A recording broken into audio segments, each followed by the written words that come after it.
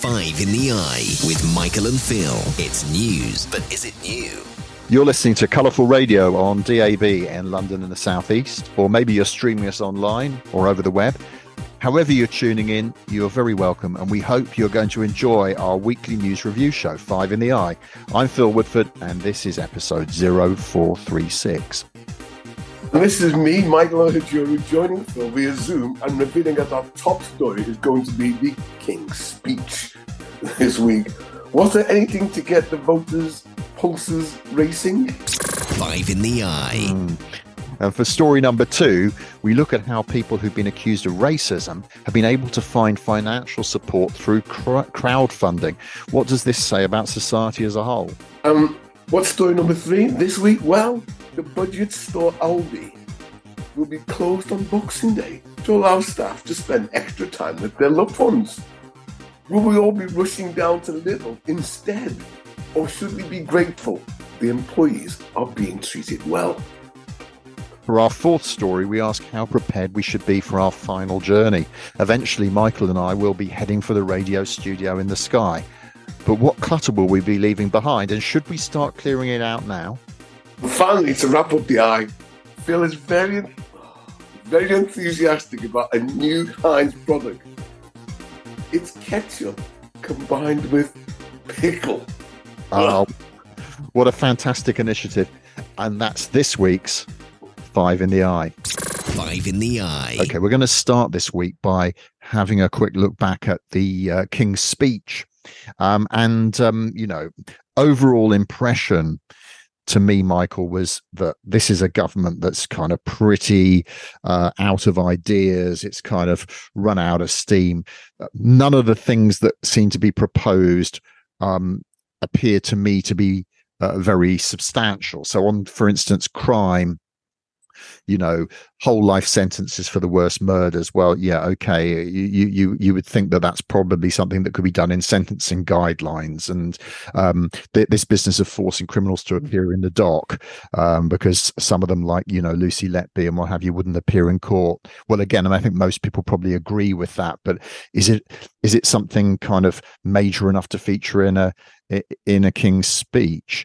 There are a couple of things on housing, although the extent to which we believe that they're really going to make a difference, I think, is debatable. I mean, banning leaseholds for new houses seems like a good idea, but most leaseholds are actually connected to flats, and the flats are still going to be leasehold, and leasehold is a very kind of dubious feudal kind of way of organizing property that really benefits the people who own the land on which the property stands. So the Tories are not really tackling that. On overtly negative stuff, we had the extension of oil and gas projects in the North Sea, which environmentalists say is a disaster. And then we've got, for instance, the attempts to get kids to stop smoking by raising the smoking age every year, which will mean that in sort of 10 years' time, a 24-year-old won't be able to buy cigarettes and a 25-year-old can. I'm not quite sure how we're going to be policing that one. But a hodgepodge of stuff, Michael, some of which was a little bit sinister, some of which was a little bit lame, but nothing really dealing with fundamental issues that face the country. It was a rather sad and depressing King's speech. It was his first one, the first King's speech we've had in a long time. But it was just, there was no edge to it. There was no vision. There was no big story. And for me, I thought it was really sad. This was his opportunity to shine, to create something called Sunakism. Somewhere in there, they said, this is a Sunak speech. It's written by the government, written by him and his people. But there was nothing that stood out that said, this is who he is. And this just goes back to what Sunak is. He's a manager. He's an executive manager, not an effective leader, not a visionary, not we're going to make things better. All those things were just at the edges. Phil, what was it you talking about? A little bit about a leasehold, easy bit there, bit about people you got to come to court to be to hear your sentence. They just seem like So what? There was nothing that really said, this is what this government is about. And even though they claim they're about the future, that's his big thing. We're going forward, looking to a better future. There was none of that, Phil. So I thought, when I say it failed, it never got started. I mean, let's think, if we have an incoming Labour government, which I certainly hope for in a year's time. I mean, I imagine their first speech will contain things that are much more substantial and fundamental. So on housing, for instance, something which really does give more protection, a concrete protection to leaseholders, something that gives more protection to tenants, but also something that pledges to build many more houses, because there's a real crisis. There's no sense, when you look at these kind of tinkering proposals of the Tories, they have any kind of feeling for the scale of the problems that need to be addressed. I mean, another great one in the speech this week, Michael, was pedicabs in London will be regulated. The people who peddle those funny little things and charge you 15 quid for going 2 minutes up the road, or maybe they charge you 500 quid if you're a gullible tourist. There was no big issues, and he snubbed Cruella de Vil. Cruella Braverman, not Suella Braverman, sorry, Suella Braverman. She wanted to sort out the tents, wants to sort out these people who made the lifestyle choice. He didn't do a big thing about the Met,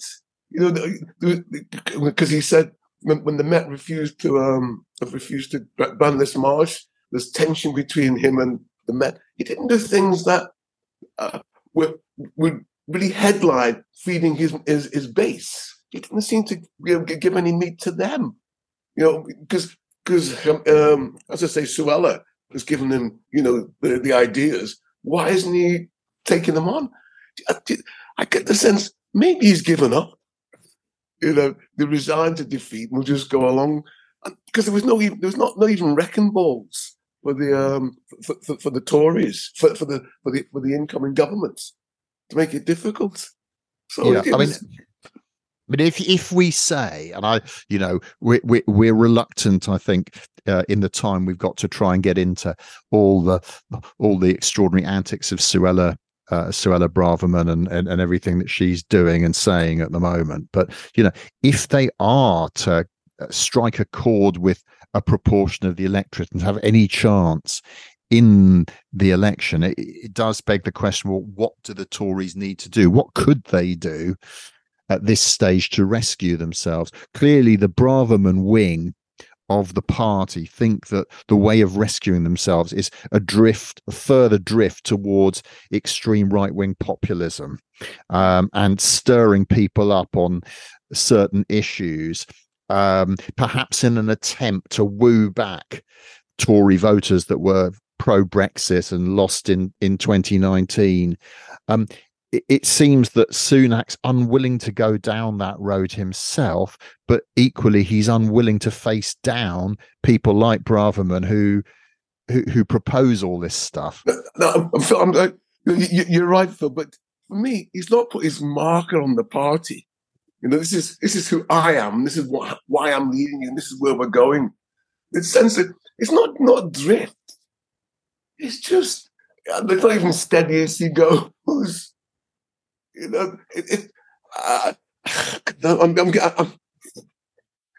some ways it's good. The days are over now. This is the twilight zone for this government, and that set of laws or bills that they propose are history, and we look forward to the incoming Labour government with a bit of vision.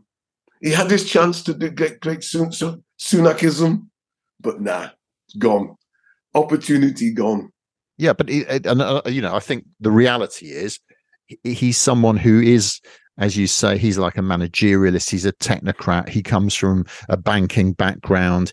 he just doesn't actually have any real vision, to be honest, of where he thinks the country should go. He probably doesn't have any real understanding of what the problems in the country are, because he's never had to face any of them. It's really not. Yeah. I mean, he's detached, and this is why the Tories languish so much. And what always strikes me as really bizarre is that he probably was the best choice available to the Tories in terms of who could lead them, and yet he's still failing miserably. They just haven't got anyone who could step up at this point, have they? No, he had a great opportunity after Truss to really, put his mark on the party, and when he brings in Hunt to stabilise things, get the ship stable, but he never took off. You got to. It's one thing to tread water calmly. Another thing to get swimming and moving. He never got moving. He's never got beyond head boy for me. So Sunakism, not going to happen. 5 in the eye. Moving on to story number 2 this week. For me, it's a sad story in many ways.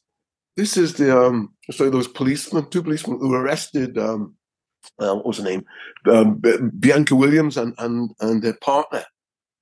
And they handcuffed her. They handcuffed her because they believed she had marijuana. They could smell marijuana. Handcuffed her with a little baby in the back. And it turns out 2 of the policemen lied. They lied in court, so they were sacked. But now we found that through crowdsourcing, they've raised over £130 for these 2 police officers. 130,000, Michael, yeah. Yet the majority of that money has come from serving police officers. I'm reading that they were even forcing black officers to donate to this fund for a fellow officer. The policeman lied. They lied. So they have a right to lie. I'm saying this is just another nail in the coffin of the Met's acceptability as a policing force in the capital. Yeah, I mean, if there are police officers who are donating to this, I think serious questions should be raised. If they are putting pressure on other officers to donate, that is even worse in my point of view, because anyone who did donate to such a fund should be doing so freely and without any pressure. And then I presume there are also members of the public who are sympathetic to the police. And one of the things that we've talked about before, Michael, that really does depress me about this is that we like to think that we've moved on as a society, that there is maybe less racism than there was in the past, and then you see things like this and you kind of realize that there is a world out there of people who still think unacceptable things, who are stuck in a bygone age. They haven't moved on, and it's it's only very slightly hidden, and it kind of surfaces, doesn't it? Every a little while something happens and it comes bubbling up. And you're right. It's always there. We talk about post-racial. After Obama, it's all love in the house. It's all kumbaya. And it's not. There was a second story, another story about that Tory MP, Bob Stewart, who I thought it was trivial. He accused someone go back to Bahrain. Pretty lightweight, yeah. but he there was a court case, and he was found to have done this, wasn't he? Exactly. But then, for me, I thought it was trivial, but but then he was fined, and he's crowdsourcing the money to pay for his fine and his legal fees. Yeah. And here we're not talking about quite the same sums of money, but it's the principle. It's the principle that's involved. So then the question might be, okay, crowdfunding has become a big thing in the last sort of 15 years, and people use it for all kinds of causes. So there are 2 ways that this could potentially go. One would be that there would be some kind of legislation that kind of said what's acceptable and what isn't acceptable to crowdfund for, or you could put the onus on the crowdfunding sites themselves to say, like, we draw a line at you raising money for this or raising money for that. Now, I'm sure some of the crowdfunding sites would say they do have lines that they do, but maybe these particular examples don't cross those lines. It's a very, very difficult thing to police or to judge, isn't it? No, but it's a personal decision. But these are corporates. These crowdfunding sites are corporate, and they make a decision based on how the corporate feels, or the body feels, and not just individual decisions. So it's a bit like Twitter, when Twitter banned Trump and other outspoken or controversial figures, and then they were accused of denying him the right of free speech. But it's not a public platform; it's a private platform. So to legislate, I think that's not the way to go, Phil. In terms of the things you can put on the crowdsourcing sites, in terms of what can be crowdsourced, we have to leave it to their own ethical basis, their own standards of how they would handle these things. But it says more about us as a society. That we allow these things, that we will donate to these things at these kind of volumes. But I wouldn't be for banning them. No, I mean, in a way, it's a distasteful, though I personally find it.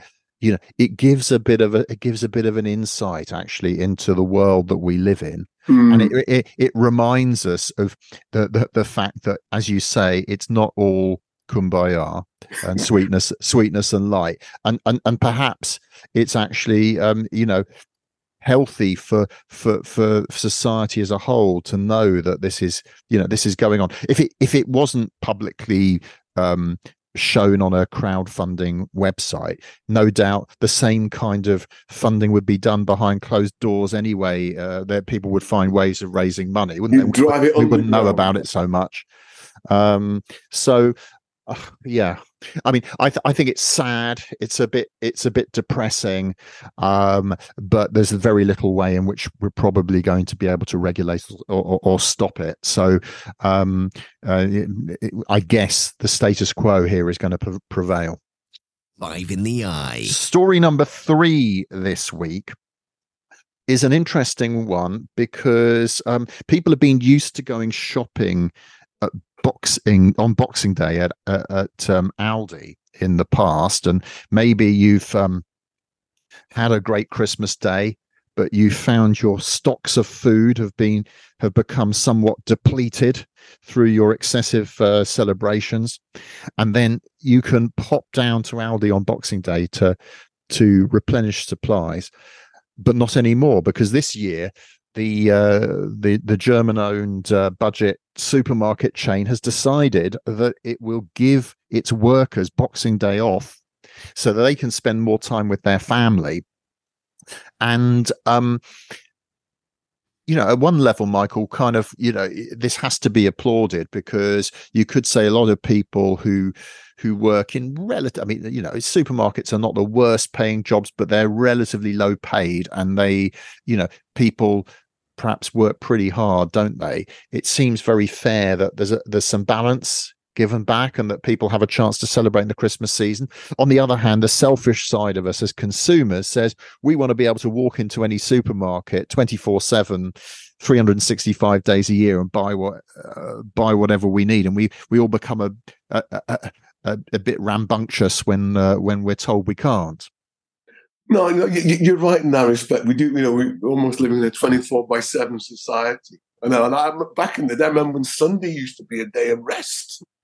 Now it's a day of shopping. So we've moved on now in terms of our expectation is.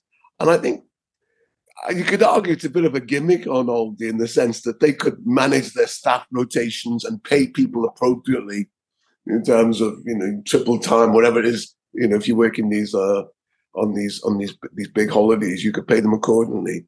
So I don't see it as I would much for Aldi to deliver that service, or shops to be open when I want them to be open, but then for them to pay their staff accordingly and for people to have the choice to do that. So no, it's but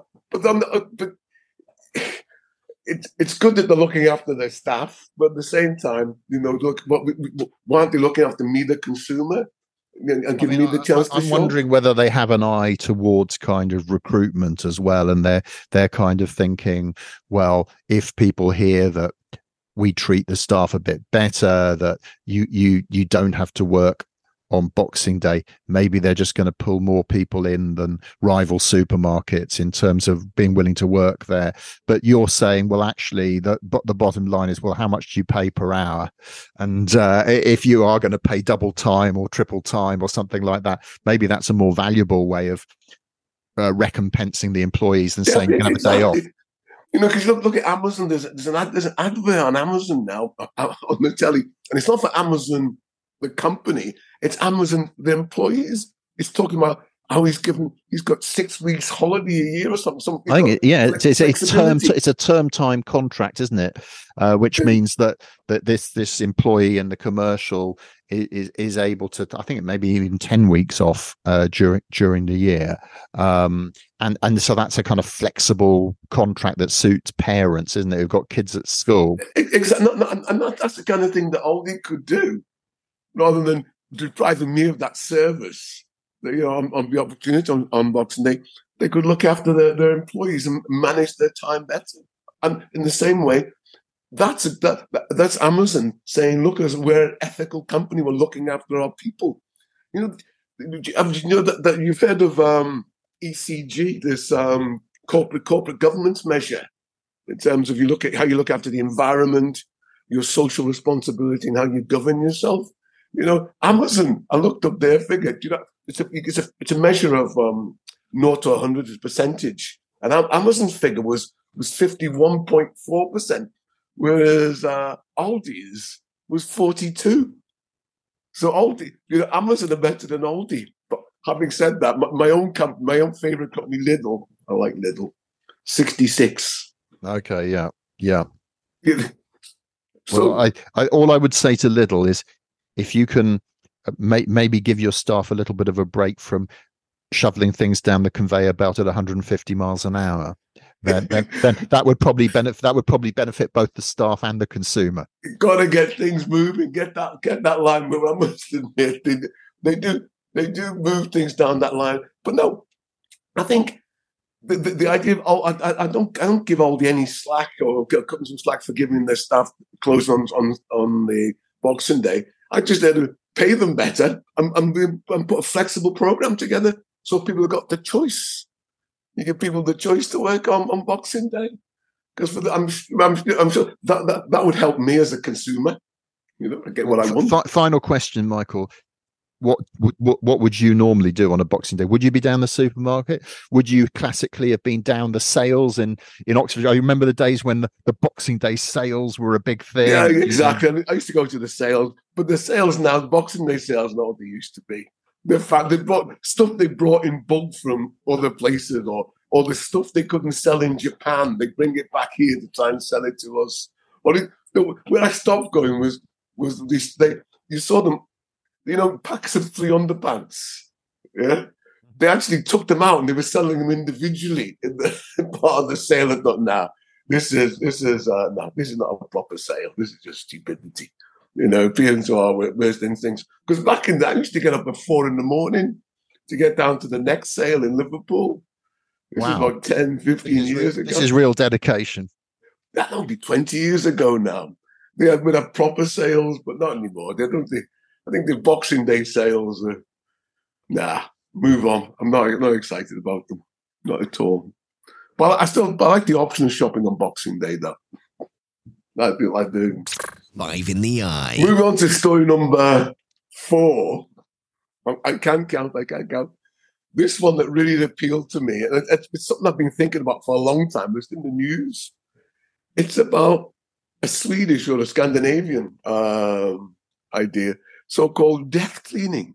This is couples in their 40s spend a year sorting stuff out that they should throw away, so that when you die, well, when they die, their family doesn't have to go to all this stuff. And I think that's a brilliant idea. And I've been trying it myself, but it's hard, Phil. I tell you, it's hard because all this stuff. Are you in your 40s, Michael? Thank you for that, Phil. Thank you for that. Because you find all these things matter. They're relevant, so stuff just accumulates. And then when you're buying more books, buying more stuff.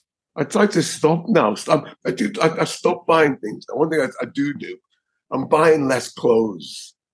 So I'm not getting more clothes in. But then, as I say, I'm buying more books and stuff. So everybody says you should stop buying books, but I can't. They're important. We need them.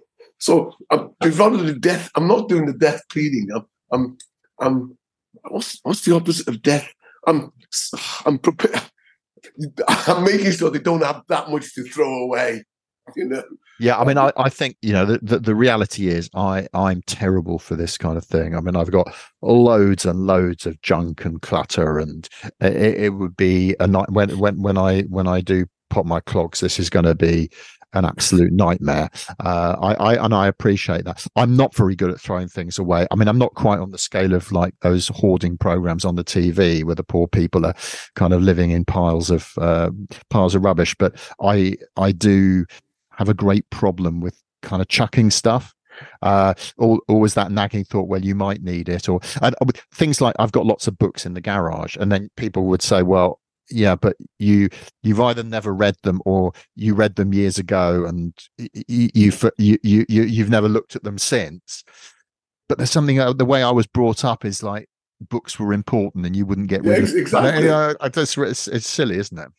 No, you're right. The nearest I got to a film, in some of my art history books, I'm getting a bit serious now, but this after 25 years, that's a generation, you should move on to the next edition. And I did throw one book out to buy the next edition. That's probably the only book I've ever thrown out because I bought a newer version of it. But it's, you say, it's books are for the ages. But I tell you one thing I do get rid of. I've got rid of my bank statements. Because I don't have any. Yeah. Oh yeah, Mrs. W and I are terrible for that, like keeping our bank statements back to when we were like, when Margaret Thatcher was Prime Minister, and just in case you might need. On the other hand, we did have an example recently where it came in useful because we were able to prove that we'd paid for something about 7 or 8 years ago. And you couldn't get that statement online because it was too far back, and we had a paper copy of it. So you should be very happy for yourself. Because even the Her Majesty government says you've got to keep records for 7 years. Yeah. So after 7 years, you can bin it. If you had it to bin. Live in the eye. Our final story this week is a heartwarming one because it's about... No. It's about our friends at Heinz. They've now combined 2 of our favorite flavors into one condiment. So if you imagine, if you're a fan like me of ketchup, I always enjoy ketchup, and I'm a great believer that ketchup kind of goes with almost anything. And you also like pickle, and I am a fan of pickle. I have to say, I'm a kind of fairly traditional Branston pickle kind of person.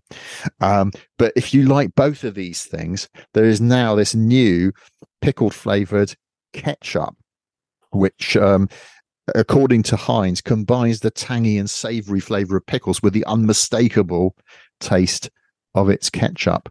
I'm not quite clear whether it's going to be hitting stores certainly in America in early 2024. I don't know whether we're going to benefit from it here immediately, Michael, but I'm sure it'll take off quickly. Well, Phil, how open-minded I am. I'm open-minded, but I'm not open-tasted. And I'm sorry, putting the pickle in it's just no, it seems wrong. What I do, I put a little blob of ketchup on my plate, and I sometimes put some pepper on top of it, give it a little edge, or I add some fresh chilies to it. I do that myself. But to go and brand it, because you've done this before, Phil, when you had Marmite flavored, what was it? Marmite flavored baked beans or something. They add stuff. And I'm sorry, no, you should take the basic thing and then leave others to add their own. The mixing should be left to others. But I mean, ketchup and mayonnaise is already a thing, isn't it? Like they mix those two together, ketchup don't they? I feel ill. I feel ill because there's nothing wrong with ketchup, nothing wrong with mayonnaise, and you can flavor them yourself, to your taste. But the idea of branding these stuff with other things, that add value. But this, what's it? There's no accounting for some people's poor taste. Well, thank you, Michael, for that vote of confidence in the new pickle ketchup. I was very excited about it. Well, now, what do our listeners think? Please let us know. Would you give a go to Heinz pickle ketchup? Let us know by contacting us on Facebook. But I think for now, on that savoury, tangy note, we'll bring 5 in the Eye, episode 0436, to its close. 5 in the Eye. Well, that's it for episode 0436. We've shared up the news to you, minus any dubious condiments. Do join us again next Friday for another news review show. For now, this is Phil Woodford saying goodbye and wishing you well for the week ahead. And this is me, Michael Ohajuru, saying, if you have been, thanks for listening. Phil and I are heading for the hills and we'll start scanning the news for next week's stories. Goodbye. 5 in the Eye with Michael and Phil. It's news, but is it new?